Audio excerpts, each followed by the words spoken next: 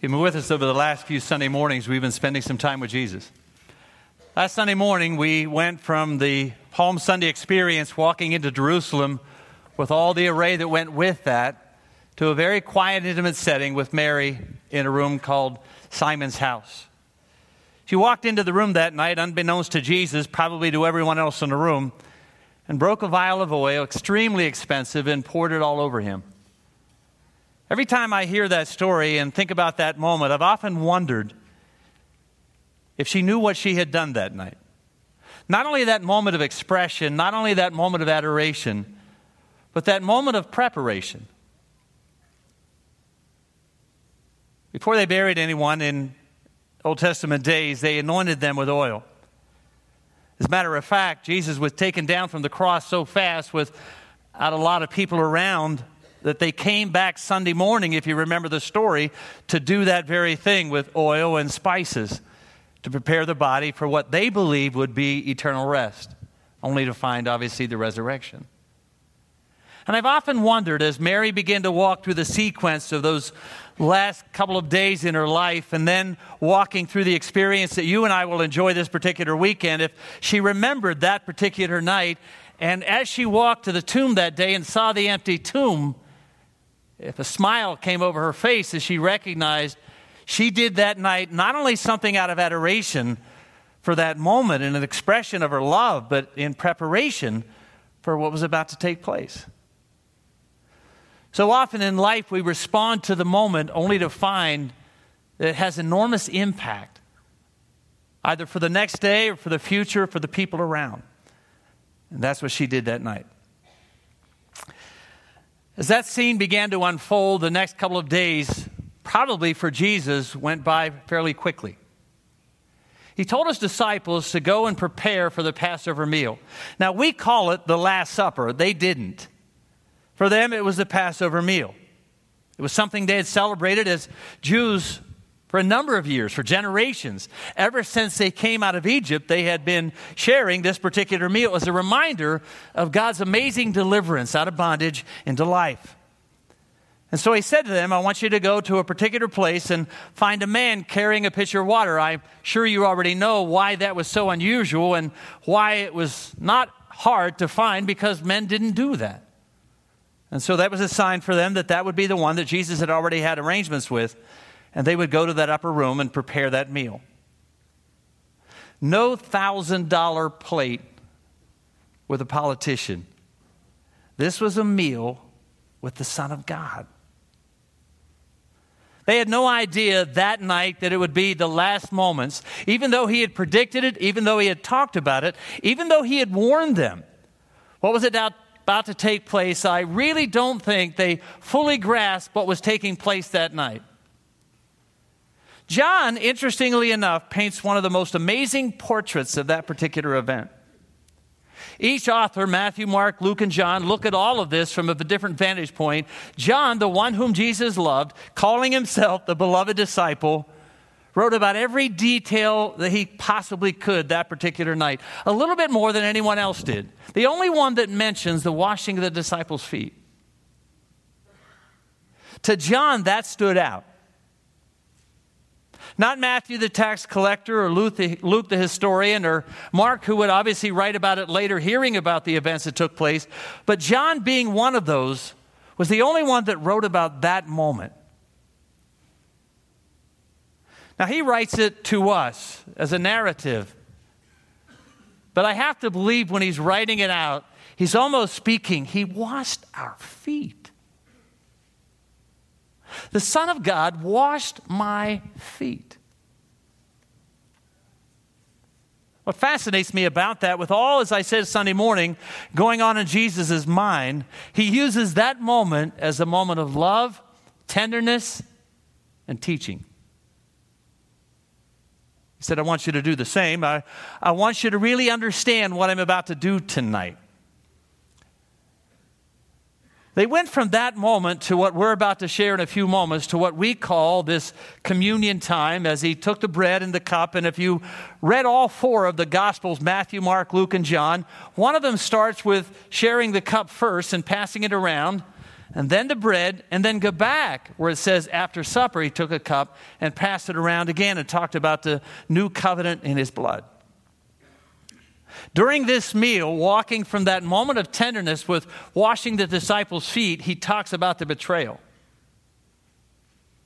Talk about a leap in a moment of conversations as he walks from this incredibly tender moment of washing the feet of these men that he had spent 3 years with, and now talking about one of them turning their back on him and another one betraying him. I've often wondered how they processed that night. I mean, how do you walk from that moment of tenderness to this moment of betrayal? Jesus tells them exactly what's going to take place, so they'll never be surprised and never wonder about what is about to unfold. Somewhere in that night, he shares with them John 14-17. I hope you've read it 100 times.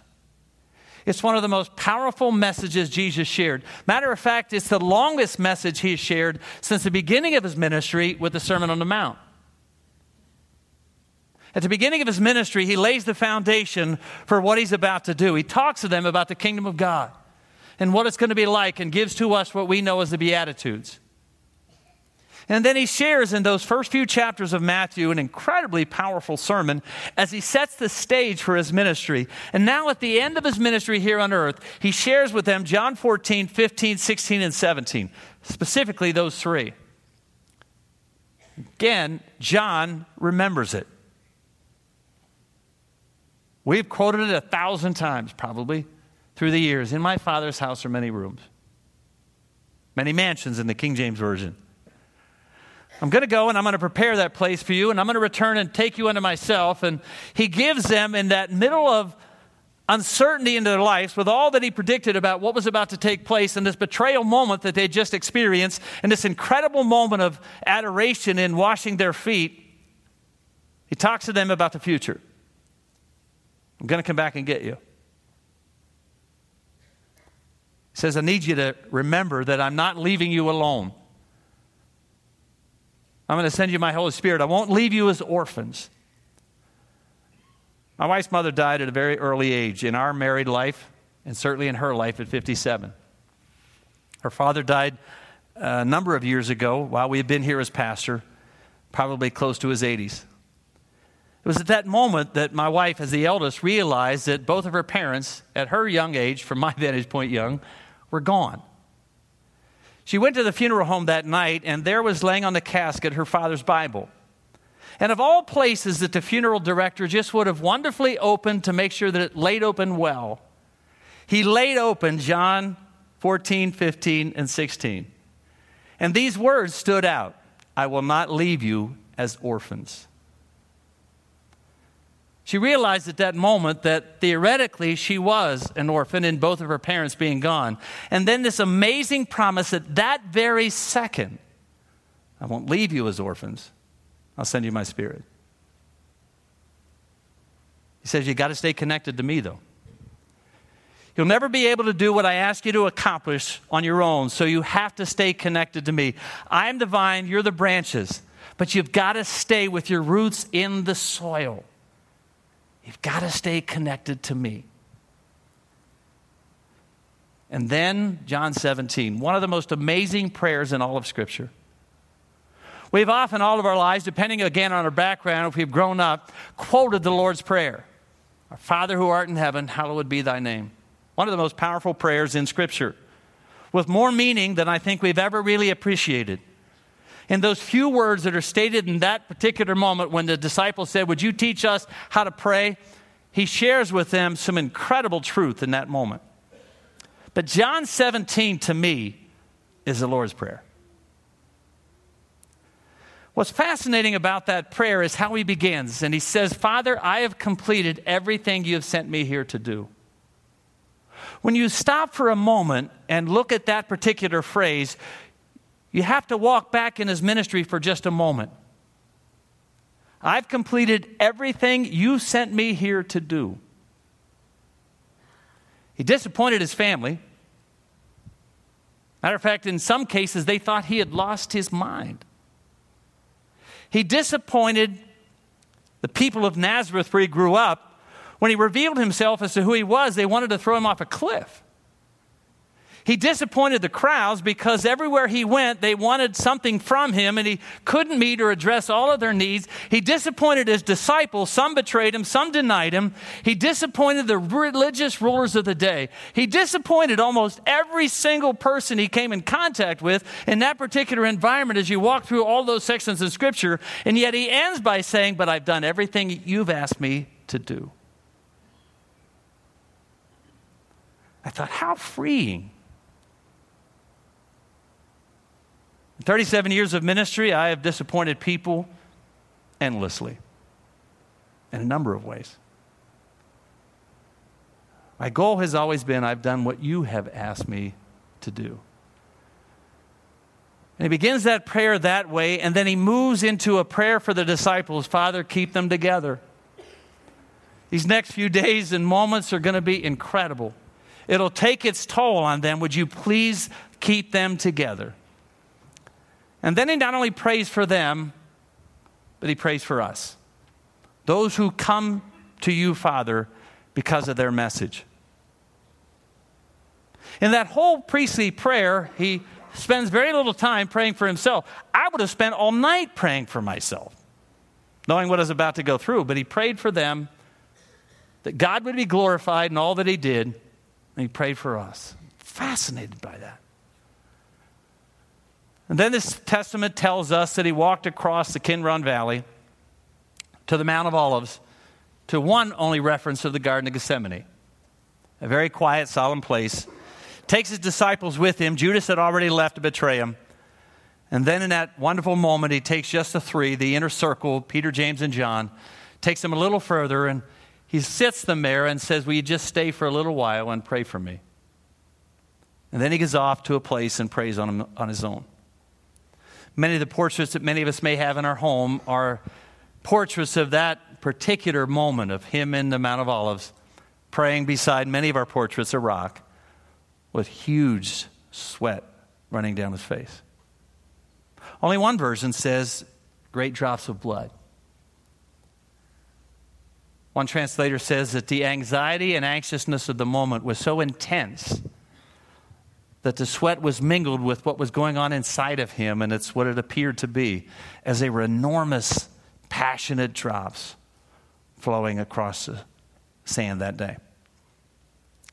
And then that phrase, Father, if there be any other way. Revelation talks about a moment of silence in heaven. As a matter of fact, it said it's a span of about a half an hour, there was silence in heaven. I've got to honestly believe at that moment, before that statement was finished, there was an incredible pause in all of heaven. Is there any other way? Every angel, the archangels, God himself, the Father from heaven, had to look down and say, this is what we have been planning since the beginning of time. And then it was almost as if that moment of understanding of all the conversations they'd had forever, there is no other way. Thy will be done. And this is what I'll do. In all the years of ministry, I still have a hard time watching scenes like The Passion. Probably more intense than any other movie had ever been made about the intensity of these next few hours in the life of Jesus. Of course, the betrayal and the denial and all that went with that, but then the beatings and the scourgings and unbelievable emotions. And he went through it all. Never once wavering, never once backing off, continued to do it. The humiliation, the beatings, and then the crucifixion. Two of the characters that we very seldom ever talk about. One is Barabbas, and the other the centurion. Did you ever wonder what went through Barabbas' mind after everything unfolded that night? I mean, one moment he's on death row, and another moment he's free. And a person who he had never seen took his place. Didn't deserve it, did nothing to earn it, received the offer, and took it. We're more like him than we would ever care to admit. Very few of us tonight would ever say, that's me. I deserve to die. I should have died. Most of us would assume that we're fairly good individuals. Never really done much wrong. We've obeyed as many of the commandments as we could. And then in the back of our mind, we hear the words of Jesus and the words of the Apostle Paul. And the Old Testament writer said, all we like sheep have gone astray. Every one of us have done our own thing and gone our own way. We hear Paul reminding us that every single one of us have sinned. And then he goes on in the 6th chapter to remind us that the wages of that sin is death. And so whether we would ever admit that we were like Barnabas, Barabbas or not, we were. We deserved to die because of the price of our sin. And yet someone we'd never met, someone we'd never seen, took our place and died on our behalf. I doubt if Barabbas ever looked back. I doubt if he probably thought much about the moment. Very little ever is said about him. But you and I were in a similar state, and I hope tonight when we look back, we recognize what amazing grace we've received and what an unbelievable gift we've been given. That someone we've never known and only heard about and only read about in Scripture took our place, died on the cross, and set us free. So that when we receive him as Savior, we too can have this freedom of becoming the children of God. The second individual that stands out in the scene that I see painted on Golgotha is a centurion. They say a picture is worth 1,000 words. Someone has said he received a dictionary full. In just watching the Son of God die, he came to the conclusion, this is the Son of God. Never saw one miracle, never saw one healing, probably had never met him, only had heard about him. But just simply watching him die, he realized and recognized, this is the Son of God. Many people that you and I have come across wanted proof. They want to know. Not sure if they believe. They're not sure if it's true. They're not sure if they want to commit to that. This one man who only saw him die, who never saw any other proof that God was who he said he was, believed at that moment that he was the Son of God.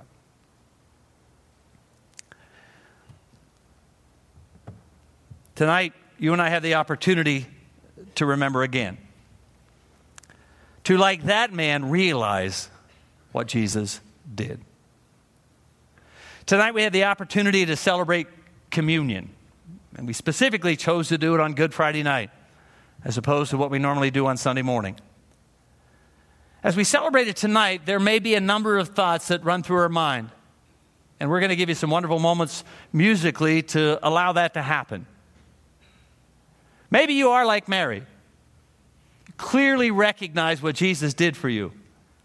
And so in these moments of communion and just a few moments of reflection instrumentally, you're just going to thank him. I love being with you. I love being around you. When Martha was so busy, Mary wanted to spend some time just simply being with Jesus. And then, of course, that night when she comes into that setting and anoints him with the oil. And maybe for you tonight, it's just simply a reminder of what Jesus did for you, how much you love and adore him, and you want to thank him in those wonderful moments of that. If you're really, really honest and very introspective, you may find yourself, even though you wouldn't want to admit it out loud, a little like Peter every once in a while, who, when he was around believers, I'll follow you to the end. I will never leave you. I'll not forsake you. I will go with you, until he's with non-believers. And he says, I never even knew the man. And maybe there are times in your life where around other believers there was this incredible affirmation of your relationship with Jesus, but then you're in your other world that many of you are in, And you don't always acknowledge that you are a follower of Christ. And so tonight, you just want to, in those moments, say, I have a hard time admitting this, but there have been many times that I've been like Peter, Lord, and I want to ask your forgiveness. Maybe it's Barabbas. You recognize you had zero hope, none in this world. And someone you never knew and never had met took your place, and you want to acknowledge and recognize and never forget your freedom. Or maybe like the centurion, never knowing much about Christianity or the faith, not knowing a whole lot about Jesus, but knowing on this Easter weekend, I want to be in church. I want to go to a church service. And you recognize that he really is the Son of God. And tonight, maybe is the night where you say, for the first time in my life, I acknowledge that. He really is the Son of God. And he took my place. And tonight you have the opportunity to share as well. When Paul describes the upper room experience in 1 Corinthians 11, he said we ought not to partake of it if we don't know Christ, if we don't know him as Lord and Savior. And we always want to give you the opportunity as often as we can when we celebrate communion to receive him as Savior tonight. It's a matter of acknowledging you're a sinner in need of a Savior, and he really is a Son of God, and you receive him into your life, and you say, I've not done too well at running my life. I want to turn it over to you, and you give it to him tonight. And so when the elements are passed, you have the opportunity to take the bread and take the cup. He said, don't do it in an unworthy manner. If you really don't understand what this is all about, you ought not to do it. But when you do, you can't wait to do it. You can't wait to hold that bread in your hand and that cup in your hand because you know what he did. And you want to acknowledge that tonight. And so if you've never received Christ as Savior, you can do it tonight. Before we pass it out, we'd love to talk to you afterwards. Talk to you about what this is all about and give you the opportunity to understand this incredible gift called salvation and Christianity. And tonight, as we share these elements, we want you to take the time to do that.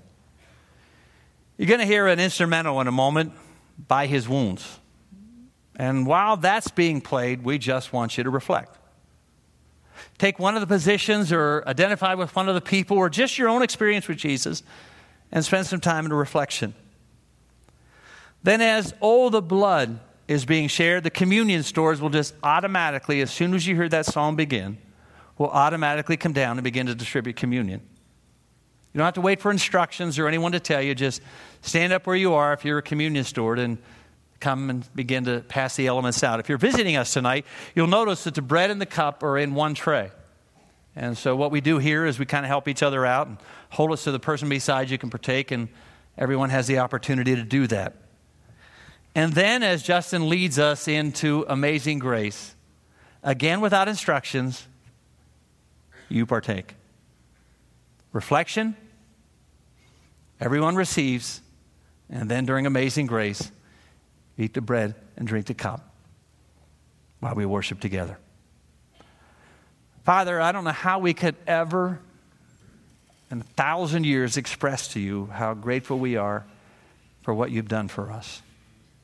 But tonight in these few moments, as we reflect on who we are and what you've done and what we have now because of that, may this experience be an incredible opportunity for us to express again our gratitude. We may have done it another time. We may have done it 1,000 times. Help it to never lose its power and wonder. As you that particular night took bread and blessed it and said, this is my body given for you. This is where you receive life. This is my cup. It's a representation of the blood that was shed so that you could have forgiveness of your sins.